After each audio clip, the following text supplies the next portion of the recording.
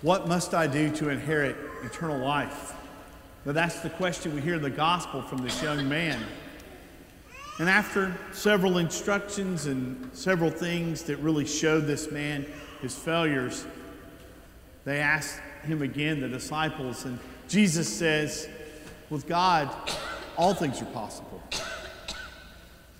And we know that because of Scripture, of what the story tells us. But it's not always where the story begins that really tells the whole story.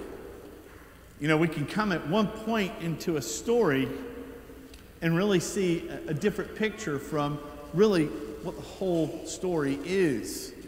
And we all love being a part of a great story. We all love to be on that fishing trip where they caught the big fish that gets bigger and bigger and bigger. We all like to be at that football game where the field goal goes through at the last second, or maybe we don't.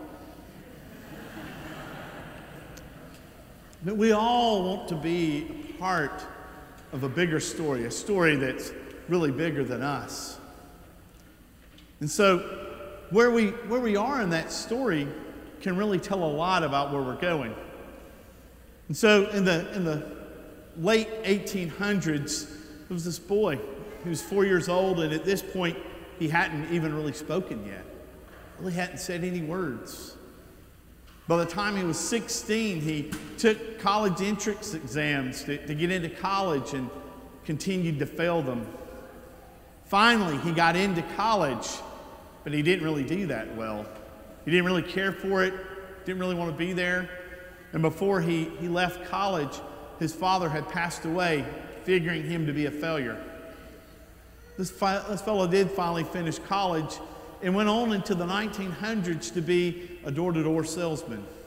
Something in the 1900s that wasn't looked at very favorably.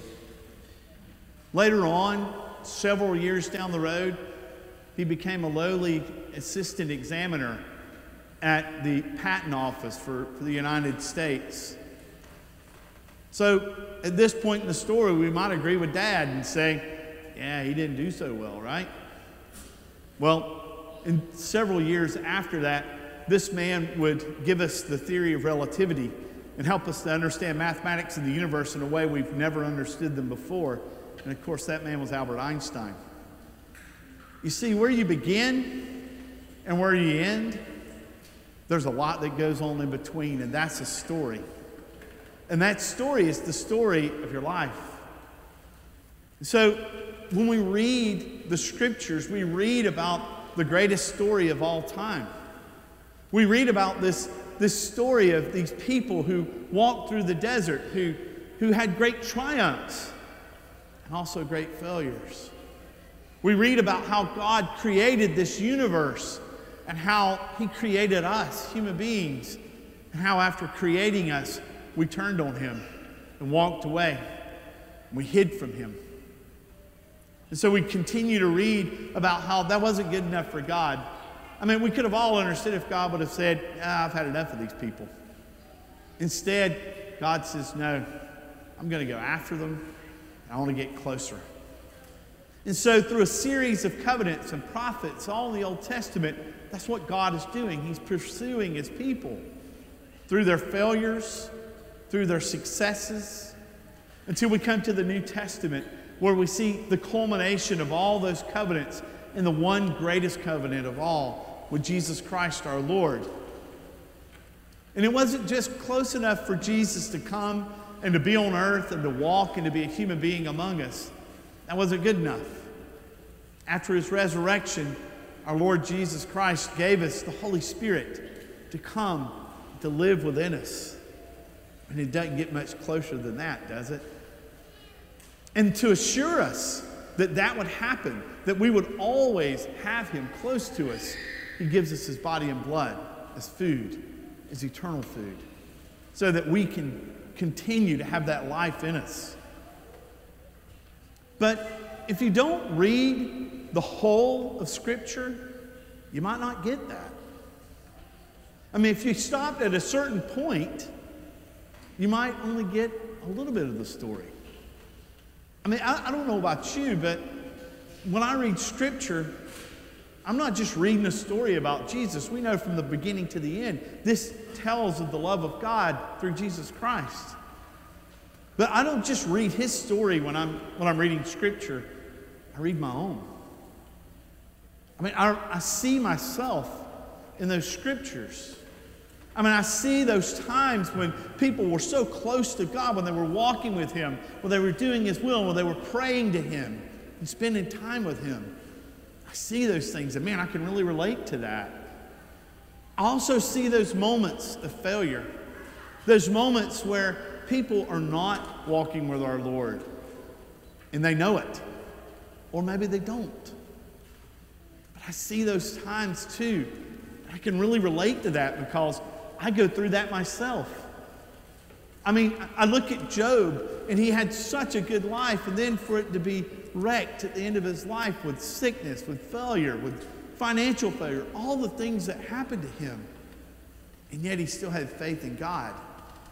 I mean, I see some of that in my life. I see David, who was said to be a man after God's own heart, who started out his life in triumph, only to end it in failure after failure. But our Lord gave the eternal covenant through that man. I mean, I see all of this as I go through Scripture. I see St. Paul, who was living this life of persecuting the church, this life of rigidity, and yet to have our Lord come into his life and redeem him. I mean, I see all of that. Every time I read Scripture, I see something. I see something of my life, some picture that I could have taken at one point and been like, that was it. That was me. And so it's through reading Scripture that we come to know our Lord and our Savior. It's through Scripture that we come to know ourselves. It's the only way we can know really and truly who we are. And to be quite honest with you, today, we don't really have an excuse. I mean, for centuries, no one could own Bibles because you couldn't even produce them. And when you could produce them, they were so expensive, the common person couldn't own them. You had to come to church and hear Scripture and try and memorize it. Could you imagine trying to memorize that gospel today? We only read it once every 3 years.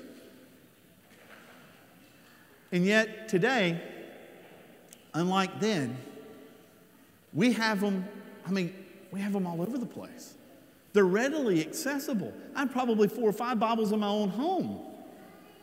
I mean, they're even on your phone now, on your computer. It's free. Anytime you want, in almost any way you want, you can access and read the Word of God. And so for centuries, people starved for it and wanted it. And even if they had the Scriptures in their hand, they were illiterate and couldn't even read. And now we have opportunities to have it at our fingertips. Are you reading it? Are you spending time in the greatest story of all time? I know there's times I'm not, and I should be, and I need to be. How about you?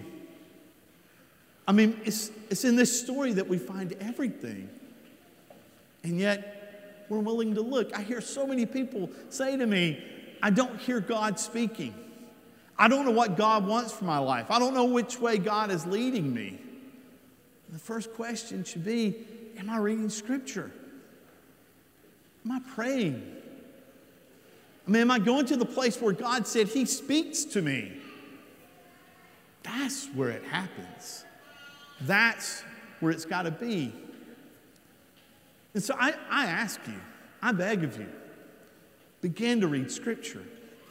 I mean, just 3, 4, 5 minutes a day. I mean, they've got apps now. We've got one on our website. If you go to stmary.life, you can download it for free onto your phone. It'll read Scripture to you. You don't even have to read it. There's Bible studies in there. There's things that'll help lead you through praying through the Scriptures. I mean, you've got more at your fingertips right now than you've ever had. There's no reason for us not to know God's Word and not to hear Him speaking to us if we're spending time in the Scriptures.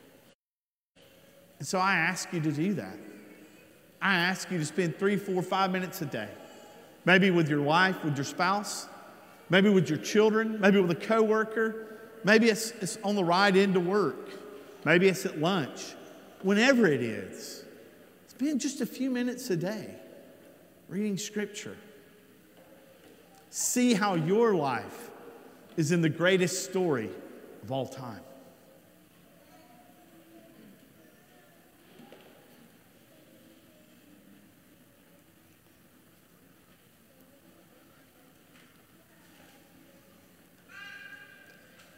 And so we now stand together and confess our faith.